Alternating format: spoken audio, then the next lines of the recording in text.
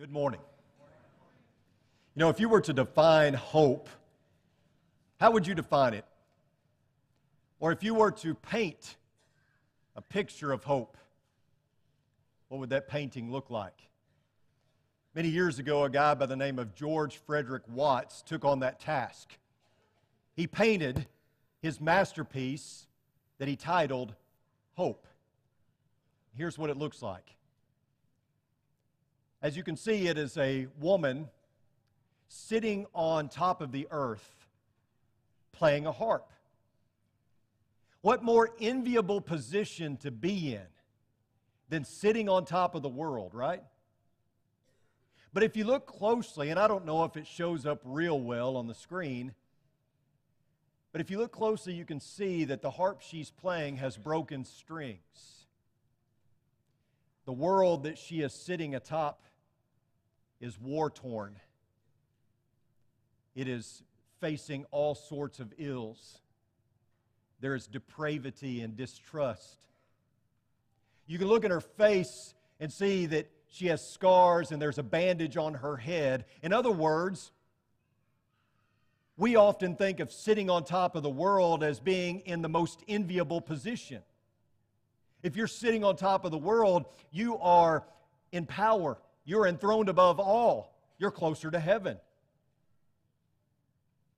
But the truth is, sometimes being on top of the world can mask a hellish existence.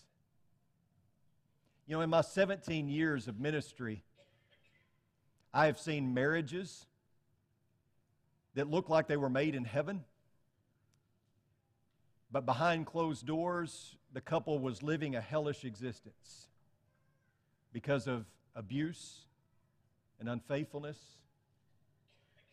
I have seen children who would put a smile on their face and seem to be happy-go-lucky, but underneath the surface, they were dealing with mental and emotional issues because of sexual abuse.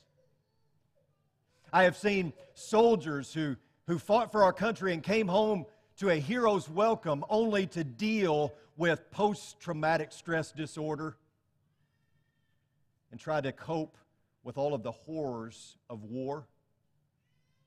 I've seen preachers at the top of their profession blow it all for a sexual escapade. Sometimes what we see on the surface is masking a hellish reality. And such is the case with a woman in the Bible. She's found in 1 Samuel chapter 1. Do you remember Hannah? Hannah was a woman who seemed, at least on the surface, to have it all. She seemed to be in an enviable position. A woman who was married to a man by the name of Elkanah. Unfortunately, she had to share her husband.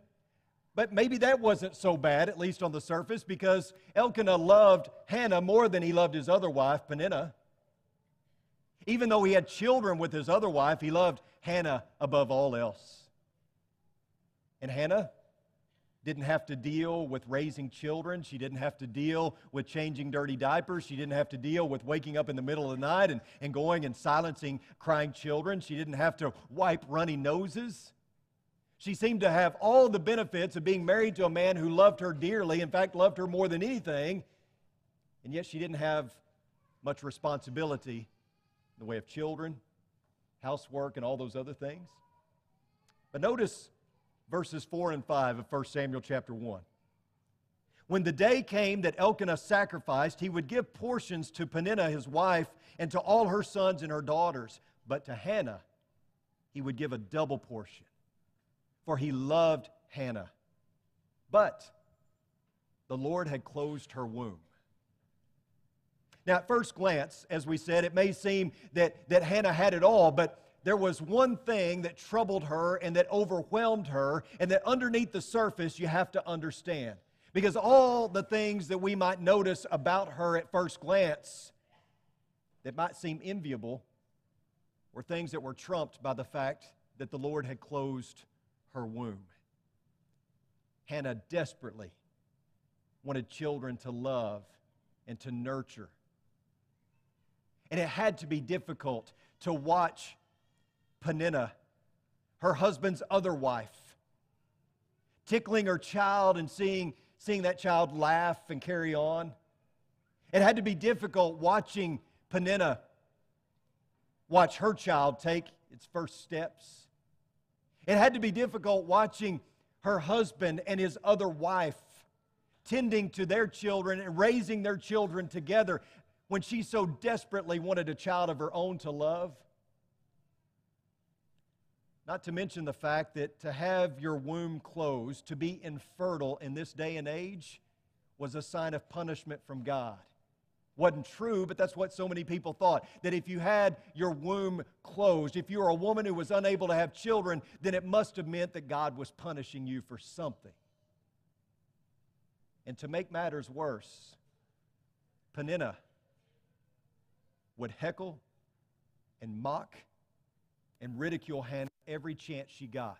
Peninnah was a jealous woman, jealous that her husband Elkanah loved Hannah more.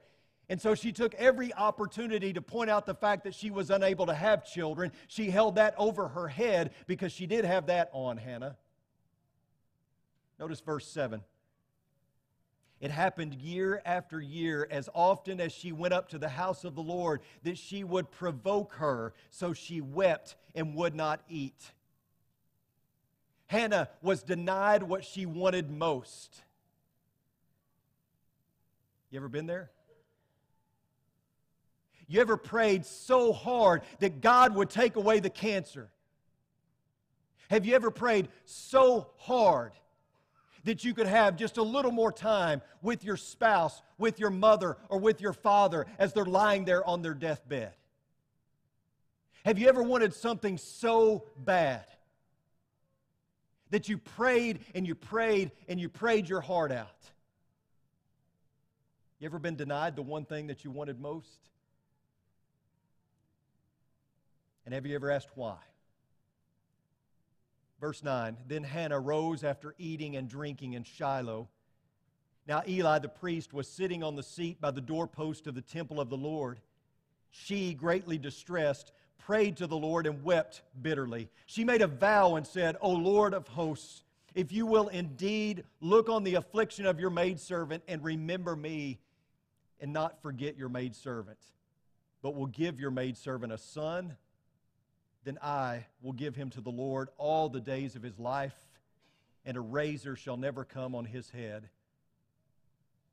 Folks, I want to point out to you what Hannah shows us. Hannah shows us that there are two aspects to life.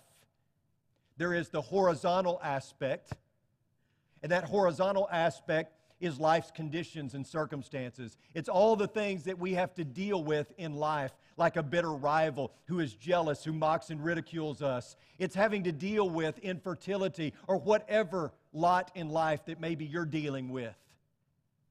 It's life and everything that comes along with it. That's the horizontal dimension. But thankfully, that's not all that there is. Hannah shows us that there's another aspect to life, and it is vertical. There's the horizontal, and then there's the vertical aspect. And when life seems hellish, when the horizontal seems like hell, we look to heaven. We look to the vertical. That's what Hannah did. Notice verses 12 and following. It says, now it came about as she continued praying before the Lord that Eli was watching her mouth. As for Hannah, she was speaking in her heart. Only her lips were moving, but her voice was not heard. So Eli thought that she was drunk.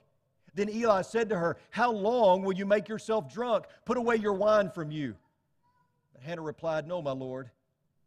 I am a woman oppressed in spirit. I have drunk neither wine nor strong drink, but I have poured out my soul before the Lord. Do not consider your maidservant as a worthless woman, for I have spoken until now out of my great concern and provocation. Then Eli answered and said, go in peace. And may the God of Israel grant your petition that you have asked of him. She said, let your maidservant find favor in your sight.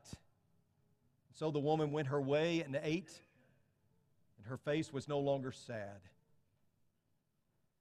Hannah kept the vertical aspect intact. In desperation, she turned to God. And you know why? Because obviously she thought God could do something about her situation. And we need to feel the same way. We need to feel with all of our heart and believe with all of our heart that God can do something. That when life has thrown us a curveball, when the horizontal aspect of life is at its worst, we go to God believing that He will listen, that He will answer. And maybe He won't give us a child like He did with Hannah. Maybe He won't take away the cancer. Maybe He won't allow our loved one to live. But we got to believe He'll give us the strength to deal with whatever the horizontal throws at us, right?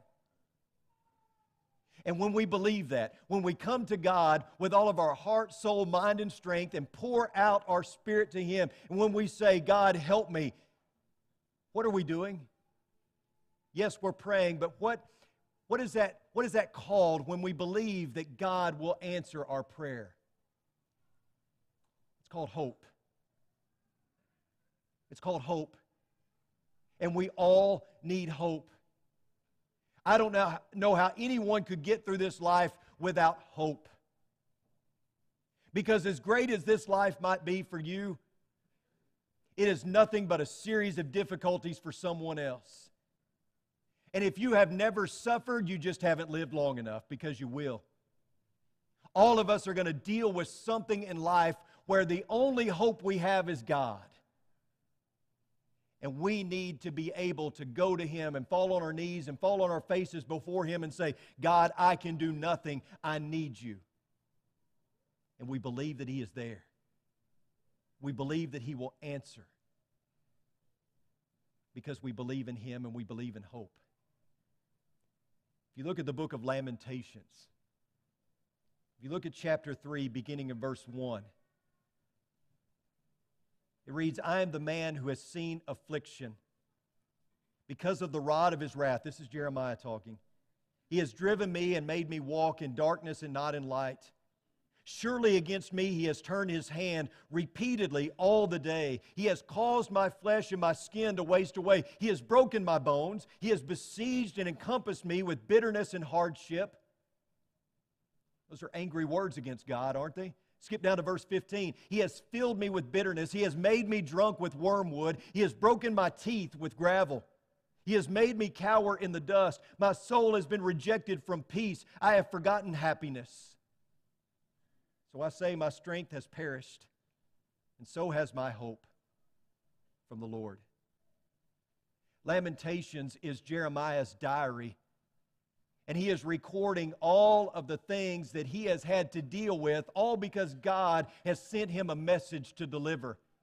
And that message is simple. The people in Jeremiah's day and age thought that they could live off their heritage and do whatever they want because God was going to be faithful regardless. They were counting on the fact that they were Jews, but they weren't counting on faithfulness. And God sends a message by Jeremiah to say, I'm tired of putting up with this. An enemy nation is going to come down, it's going to ruin your city, and it's going to take you away into captivity. So be ready.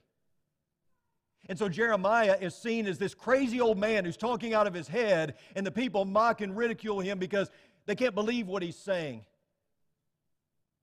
And Jeremiah is dealing with life circumstances that are probably beyond anything we could comprehend, all because he is delivering a message from God. He has become a laughing stock.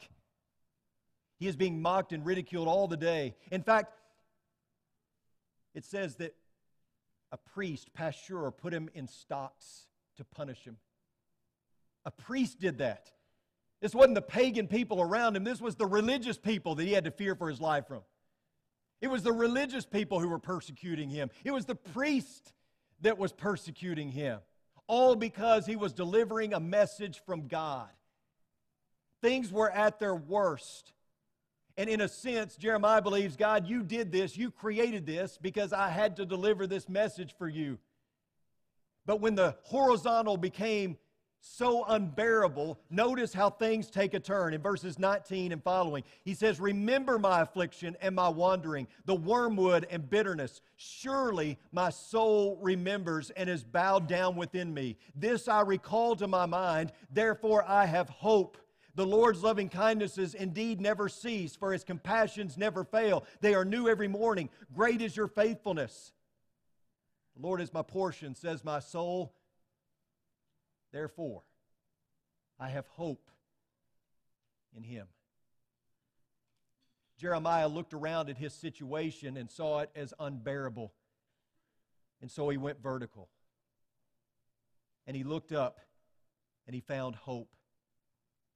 Very quickly, I want you to pay attention to what he's saying here. The Lord's loving kindnesses indeed never cease. Loving kindness in the Hebrew is hesed, and it refers to love and grace and mercy and faithfulness and goodness and devotion. It's used 240 times throughout the Old Testament and is the most important term in the vocabulary of the Old Testament theology and ethics. Jeremiah has hope in a God who always loves, always protects, always guards, always keeps His promises. God is not a fair weather fan or a summer soldier. The same God that Jeremiah complains about is the same God that he trusts will see him through.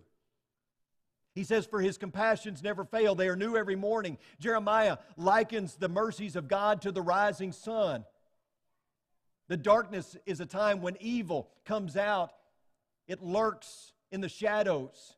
But Jeremiah says, just as the sun always dawns, so will hope. That at the end of the day, no matter how bad it gets, the sun's going to rise. It's going to appear as a glow on the horizon, and it's going to get up into the sky, and it is going to be as dependable as God. Great is your faithfulness, he says.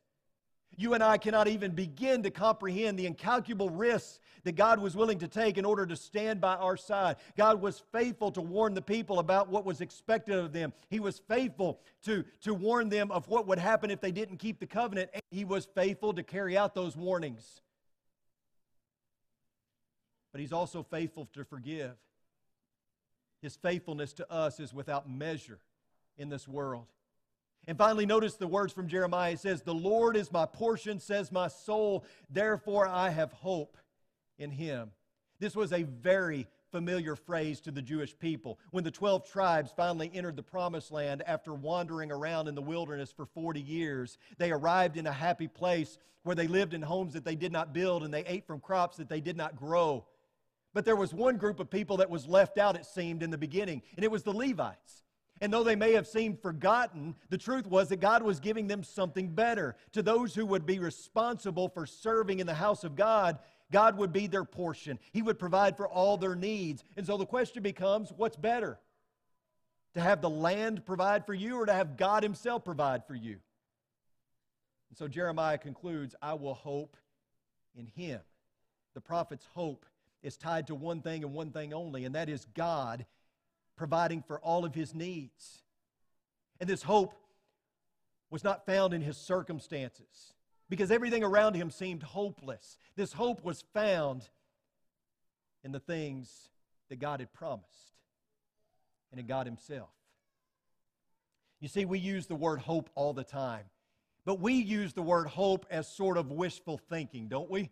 I hope I get an A on that test. I hope I get a raise at work. I hope it rains. I hope that my children grow up to be successful. We hope all the time.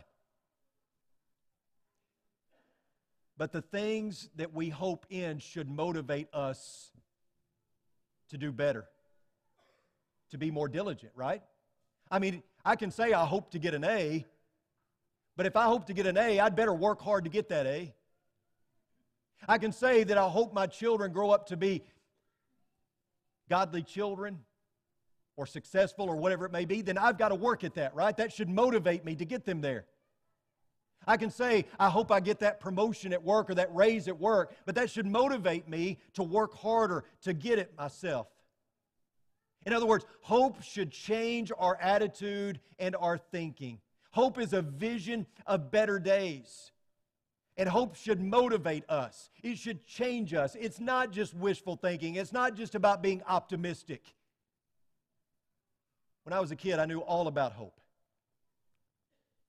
When I was a kid at Christmas time, I had a hope for better toys. And I would take out the Montgomery Ward catalog. You guys have no idea what I'm talking about. There was no Amazon wish list or anything like that. You had a Sears catalog and a Montgomery Ward catalog, and I would take them out and I would look through the toy section and I would take a Sharpie and circle everything that I wanted. That was my wish list. I would hope for better toys. I would hope for Christmas. I couldn't wait till Christmas. Even when the presents were wrapped and under the tree, I would hope that they were what I asked for. Sometimes I'd even go in there and I would open the end of them to see what I got, and I'd wrap them back up. One year I got a football that I'd asked for. I found it hidden in my mother's closet, and I thought, it's only a couple of weeks away. I'm going to go out and I'm going to play with it. I'll put it back and she'll never notice. And I took it outside and we were playing, me and my friend, and he skipped it across the pavement and put a scuff on it. Needless to say, I got in pretty big trouble for that one. I knew all about hope. I'm sure you know all about hope as well. Just on a grander scale, right? Just on a bigger scale. We all know about hoping for things. We also know that hope is dependent upon the reliability of the one we're counting on, right? Hope depends on the one who's making the promise. So when you read through Scripture, you'll notice that hope is never pulled out of thin air. No one is ever asked to just blindly follow hope. Hope is based on a history with God. Notice that thread running throughout Scripture over and over again, that the hope we read about in Scripture is based on a history with God. When has God ever let you down? Hope is based on reason. It's based on logic. It's not irrational. Our hope is based on a real God who makes real promises and who has given us real reasons as to why we can believe in Him. The psalmist had it right in Psalm 9 and 10 when he wrote, "And those who know your name will put their trust in you, for you, O Lord, have not forsaken those who seek you." If this whole Jesus thing is not trustworthy or reliable, then you have no reason to hope. Your hope is in vain, as Paul said. But the Christian's vision for a better day is not based on wishful thinking. Instead, it's based on God's promises that point to a particular person, something that we've been talking about all this year, right? 1 Peter 1, starting in verse 3, "Blessed be the God and Father of our Lord Jesus Christ, who according to His great mercy has caused us to be born again to a living hope through the resurrection of Jesus Christ from the dead, to obtain an inheritance which is imperishable and undefiled and will not fade away, reserved in heaven for you who are protected by the power of God through faith for a salvation ready to be revealed in the last time." Hope isn't wrapped up in a bigger house or a better spouse or more toys or a raise at work. Hope is based on a person. Hope is wrapped up in a person. The Hebrew writer said, "For when God made the promise to Abraham, since He could swear by no one greater, He swore by Himself, saying, 'I will surely bless you and I will surely multiply you.' And so having waited patiently, He obtained the promise. For men swear by one greater than themselves, and with them an oath given as confirmation is an end of every dispute. In the same way, God, desiring even more to show to the heirs of the promise the unchangeableness of His purpose, interposed with an oath, so that by two unchangeable things in which it is impossible for God to lie, we have taken refuge." We would have strong encouragement to take hold of the hope set before us, this hope that we have as an anchor of the soul, a hope both sure and steadfast, and one which enters within the veil, where Jesus has entered as a forerunner for us, having become a high priest forever, according to the order of Melchizedek. Our hope is wrapped up in a God that cannot lie. Our hope is wrapped up in a God who is unchanging. Our hope is wrapped up in a Savior who died for us. Our hope is wrapped up in a promise and a person. Throughout the Bible, we see the message that better days are ahead. Again, follow that thread throughout the Bible. Better days are ahead. There's something better waiting for us. The question is, do you believe it? Do you have hope? And how much hope do you have? Does your hope for a better life change your attitude and your outlook on life? Or let me ask it this way. Have you been ruined by hope? Have you come to a place where you have so much hope that you can't even see life the same way any longer? That the horizontal does not even affect you like it does so many other people because you have been ruined by hope. I want to leave you with another picture this morning. This picture is not a painting at all. It's an actual picture. And the gentleman, I believe his name was Kevin Carter, who took this picture, won the Pulitzer Prize. It won Photograph of the Year, and here it is.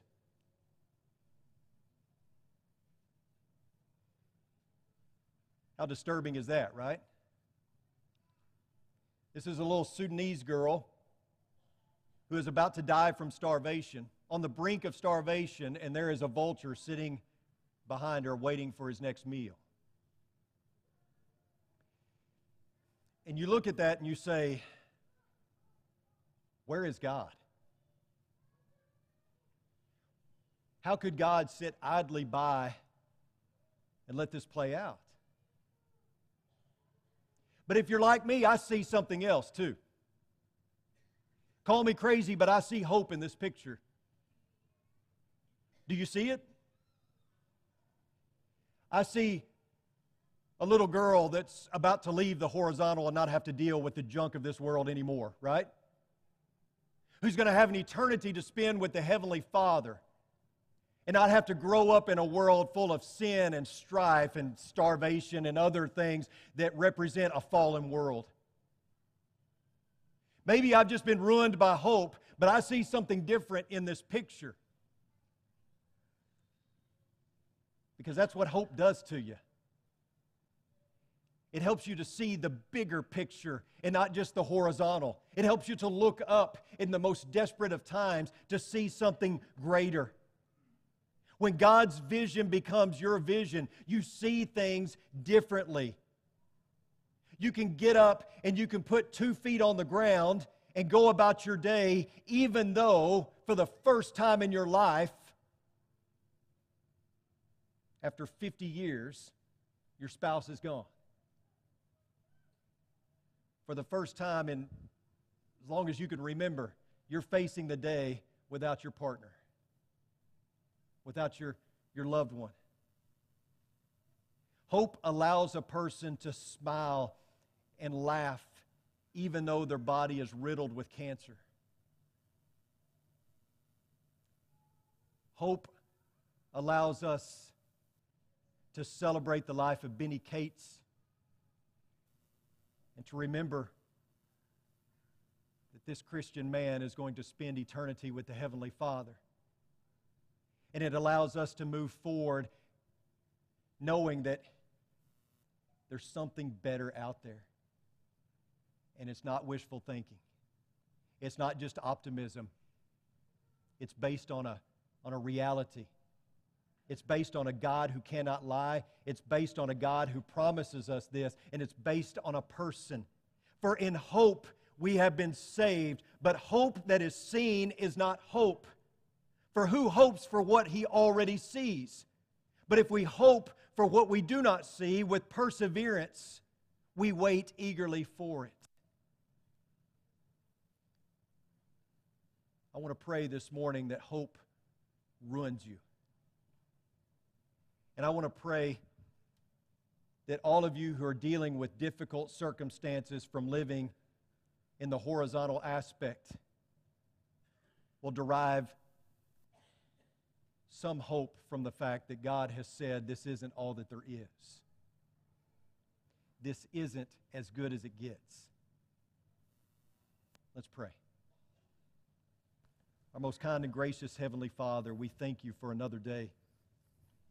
We thank you for life, and while there are so many wonderful aspects to this life, so many things that we get to enjoy, and we thank you for all of those, we also thank you, God, that this isn't all that there is. We thank you, Lord, that there is something better to come.